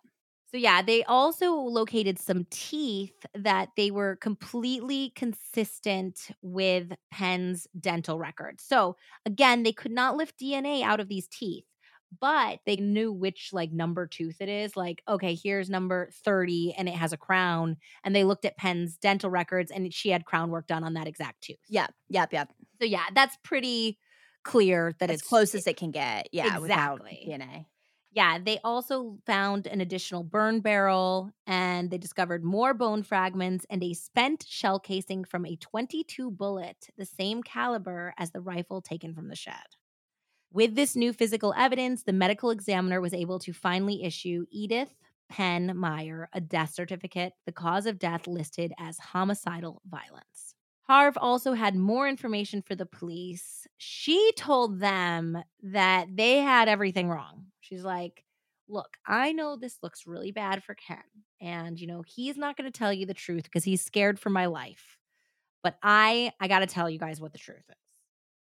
So are you ready to hear what Ken told Harv of what really happened on the day that Penn disappeared? Oh God, I don't know. I mean, I feel like I'm already like at my cap for Bullshit. all of his bullshit. Yeah. Ken claimed that on the morning of February 23rd, 2005, he had been snowshoeing at the high school when a black SUV pulled up beside him. Inside was a man with white hair who identified himself only as Phil. Phil said that Held he him at gunpoint and said to get in the car. No, no, no, no, no, no, no, no. Phil was very friendly. Phil said that he understood that Ken was trying to get back together with his girlfriend and that he could make that happen for him. Oh, Phil the matchmaker. Yes, Phil the problem solver over here. Yeah. Okay. Got it. Got it. Phil said that all Ken had to do was get Penn over to his Lempster house at 3 p.m. and that Phil would take care of the rest. So Ken went on to tell Harv that at this point he drove to Penn's house in the morning after he was snowshoeing, and she was walking her dog. He said that Penn put Fluff back in the house, and then Penn willingly jumped in his car with him. Uh-huh. And the two had a lovely day where they proceeded to drive to Greenfield, Massachusetts for some reason. That's where Ken's family home is, but I don't know why they were going there. And he said that he and Penn had actually really pleasant conversation the whole time. He said he really opened up to her and talked about their different vulnerabilities, and it was a wonderful conversation. He said at 3 p.m., he dropped off Penn at his house, telling her he needed to go over to Jim Swan's house to take care of his dogs. And then Phil pulled in after him. And Ken said that the two greeted each other as though they knew one another. Ken told Harv that he even thought Phil might be a boyfriend of Penn's because they greeted each other so warmly. And then he left to take care of his friend's dogs. Uh-huh. When he returned a little while later, Phil was standing alone, burning something in the fire pit. Ken said he shouted at this stranger, "Where is Penn? Where is she?" But Phil only said, "Your problem is solved," and walked back to his SUV. And where's Phil now? Well, Carpenter said that he was like, wait a minute, you didn't answer my question." And he was like, "I need to know where Penn is." And he said at that point, Phil had reached his SUV and he turned around and And showed him. vanished. Did his SUV fly into the sky and then he vanished into thin air? Wait, is that what happened? Because, like, I've heard of that. I've heard that happens And he said, for "I'm from convicted the future. felons. I'm from the future.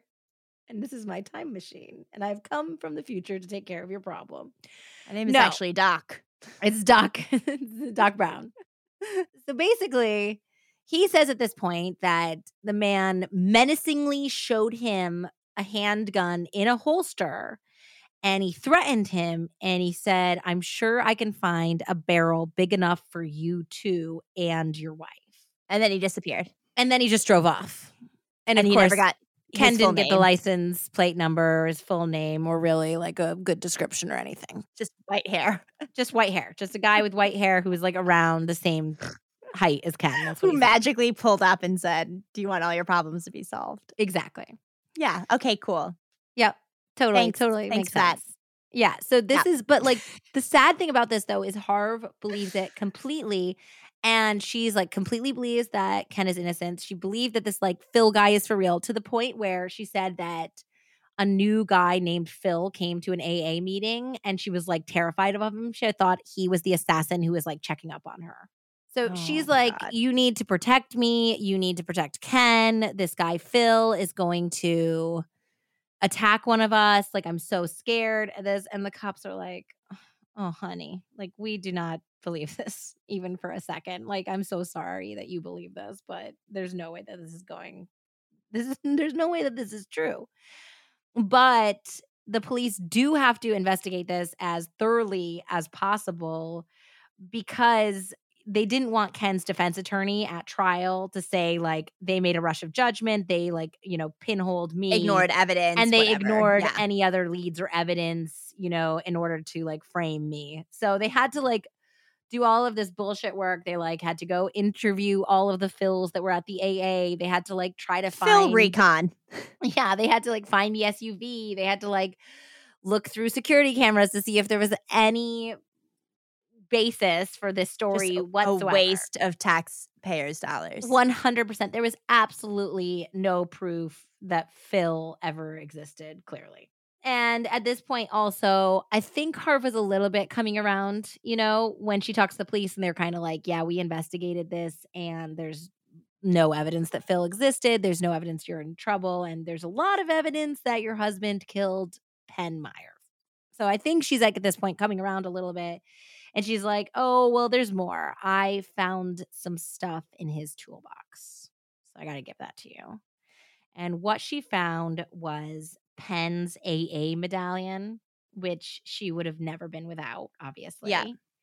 And also, she found a car key that was wrapped in duct tape. And when they put it in Penn's car's ignition, it fit completely and turned the car on. It was her car Okay. key. Yeah. So obviously there's a lot of evidence piling up against Ken at this point, but lucky for him, he snagged one of New Hampshire's absolute best defense attorneys, a dynamic and interesting man named Mark Sisti, who also famously defended Pamela Smart. No way. Uh-huh. He's like this really interesting man who has like very intense defenses, and he's like got this like he wears like rumpled suits and like has a funny little like graying curly ponytail. Ugh. No, yeah, so it's not what you'd expect from like a dynamic defense attorney. Uh, but yes, on September 19th, 2007, Ken's trial began. The prosecution's case was that Ken Carpenter hated Penn Meyer because he blamed her for the breakup with his girlfriend and his ruined reputation in the AA community. The prosecution sought to prove that Ken was a dangerous murderer who had a history of previous restraining orders and violating the terms of those orders. Yeah. The body found on his property was certainly Penn's. Her teeth, jewelry, car key, and AA medallion had all been found on or around the Lempster house and land. Furthermore, there was proof through the word processor ribbon that Ken had typed the fraudulent legal agreements, and his own words and sketch in his journal could be used against him as well. Yeah. So Mark Sisti for the defense gets up there and he's like, this is all a cute make-believe story that the prosecution cannot prove. And that's what they need to do, but they won't be able to because it's not true. And here's a snippet from Sisti's opening statements. Please enlighten me. You know, one of the problems in this case is because they don't have a cause of death. They don't know when a death would have occurred. They don't know where a death would have occurred. And they don't know how a death would have occurred. And ladies and gentlemen, this is a murder case. Folks, with regard to the burden of proof, the prosecution cannot even prove beyond a reasonable doubt that the remains found on Carpenter's property, the bones, the teeth, the reconstructed skull, are actually the artifacts of Penn Meyer. Now, Sisti continued, DNA from any of the remains, there's none. DNA from Carpenter's house, there's none. DNA matching Carpenter to Penn Meyer's house, there's none. DNA from Penn Meyer in Carpenter's vehicle, none. Cause of death, means of death, is it homicide? Was it accidental? Could it have been death caused by natural causes? Starting to get the picture, he said. Ew. Yeah. And I mean, I understand that that could be a compelling argument, but sir, there are human remains mixed with Penn's signature jewelry. You have a notebook in the defendant's handwriting, literally doodling the murder. And also, even if those human remains aren't Penn's, isn't it a little troubling that he still has human remains in his fire pit? Recent human remains? Yes, and it was still smoldering? And it was still smoldering. This is not like, oh, there was an accidentally a skeleton there from 1832, you know? Like, I like that the argument is like, yeah, there's human remains on his his property, but what? But so what? so what? We don't know whose they what? are. Doesn't everyone have remains in their fire pit? Like, what? It's like, I get legally what you're doing here, but the man still has body parts in his fire pit and in his stump. I do have to hand it to Sisti, though. Like, during the trial, somebody referred to Penn's murder, and he's like, strike that. We're not calling it a murder. We have no evidence that a murder took place. We are only calling it a disappearance. And the judge was like, oh, you know what? You're right. That could be prejudicial. So you're right. We're not calling it a murder during the trial. It's crazy, isn't it? Yeah. So Sandy testified about the odd early morning phone call and, you know, also his other erratic behavior. Penn's daughter testified and positively identified the silver bangles found on Ken's property. The medical examiner did a solid job testifying that the remains were, in fact, Penn's. They even brought in a bone specialist who could identify that they belonged to a woman in her mid-50s and Penn was 55, and it was like to Penn's general height. And they could say they knew that the bones had been recently burned, of course. Yeah. And Mark Sissy really did his very darndest to poke holes in the testimony. Like, basically, they had a dental forensic specialist up there being like, and here is where she had a crown in this tooth, and this is the tooth we found. And he's like, but we don't know it's hers because you couldn't get DNA from it, you know? So he's trying to like poke holes where he can. But the medical examiner was actually like really great on the stand. And she was just like, no, it's definitely Penn. I feel very comfortable with my ruling. I mean, it's her jewelry. It's all of the dental records are consistent, you know? Yeah. And so after the prosecution rested, Sisti did attempt to have the case thrown out due to what he perceived as lack of evidence. But the judge was like, nah, we're seeing this one through. There's plenty of evidence. Lack of evidence. Yeah. So in his closing statement, Mark Sisti hammered that the prosecution hadn't proven their case. And he essentially tried to do this weird guilt tripping thing to the jury about making the right choice, basically by saying that there was so much doubt in the case that if they voted to convict this man, they'd be like looking at themselves in the mirror in 10 years, wondering if they did the right thing. Oh my God. I can't believe that that's allowed. I know. It feels like gaslighting the jury, doesn't Yeah. it? Yeah. So he basically like guilted them. And then the prosecutor, Will Delker, absolutely crushed his closing statements. So he apparently, like the night before, was reading his closing argument to his wife, who was a reporter. And they were both like, "Oh, this sucks. This is a terrible closing statement." Yeah. And his wife, who, being a reporter, she knows the strength of a good narrative. She was like, "Will, just tell a story. Tell the story of Penn. Tell the story of her murder. Make a compelling story out of this?" Yeah. And so he literally didn't sleep the night before. He wrote an entirely new closing argument. And apparently, it was so compelling that later the bailiffs and the other court employees would say that it was the most powerful closing argument they had ever witnessed. Oh, no. That's great. Yeah, so Will Delker basically told the story of how Penn had been forced at gunpoint to read a script to Sandy Merritt through brave tears, how she had begged him to let her go, and how eventually he coldly and callously murdered her and burnt her body as if it was nothing. He concluded that man right there left a trail of human wreckage in this case that didn't end with the murder of Penn Meyer. He manipulated witness after witness, Sandy Merritt, Dale Carpenter. He used his own son to lie to the police and cover up evidence. He drove his wife to the brink of suicide with his lies and manipulation. These actions show you that that man is willing to do anything to get what he wants. It's only a matter of common sense that he would stoop to the level of committing an almost unimaginable, gruesome murder to get what he wanted. Don't let the defendant manipulate you like he tried to manipulate everyone else in this case. Don't believe his lies. The evidence proves beyond a reasonable doubt that the defendant murdered Penn Meyer and that he is guilty of first-degree murder, and that is the only just verdict you can render in this case. I love it when you get so intense.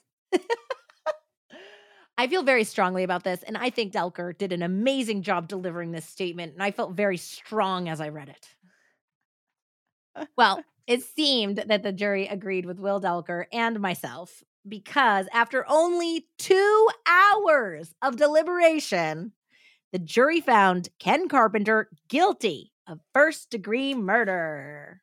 Thank goodness. Yep. And in New Hampshire, at least at this time, a guilty conviction of first degree murder carries a mandatory sentence of life without the possibility of parole. What do we call that, Andy? L fucking wop. LWOP, I, LWOP. I always feel good when people like him get L whopped. Ugh, it's such a satisfying feeling. Yeah. Yeah. Jonathan Purick has never fully recovered from losing the budding love of his life. He still drives around a car with a vanity license plate that reads Penn's Cobb. He has stayed close to the AA community at Millie's place and even helped Cynthia Harvey obtain a divorce from Ken Carpenter. Good. Yeah, this is actually a good story. It's in the epilogue of the book, and he basically talks about how he went with Harv at her divorce proceedings to talk in her, support of her. And basically when Ken Carpenter saw him was like, "Throw that man out of here. He's a drunk and a liar. He has no place in these proceedings." And the judge was like, "Calm down. You sit your butt down.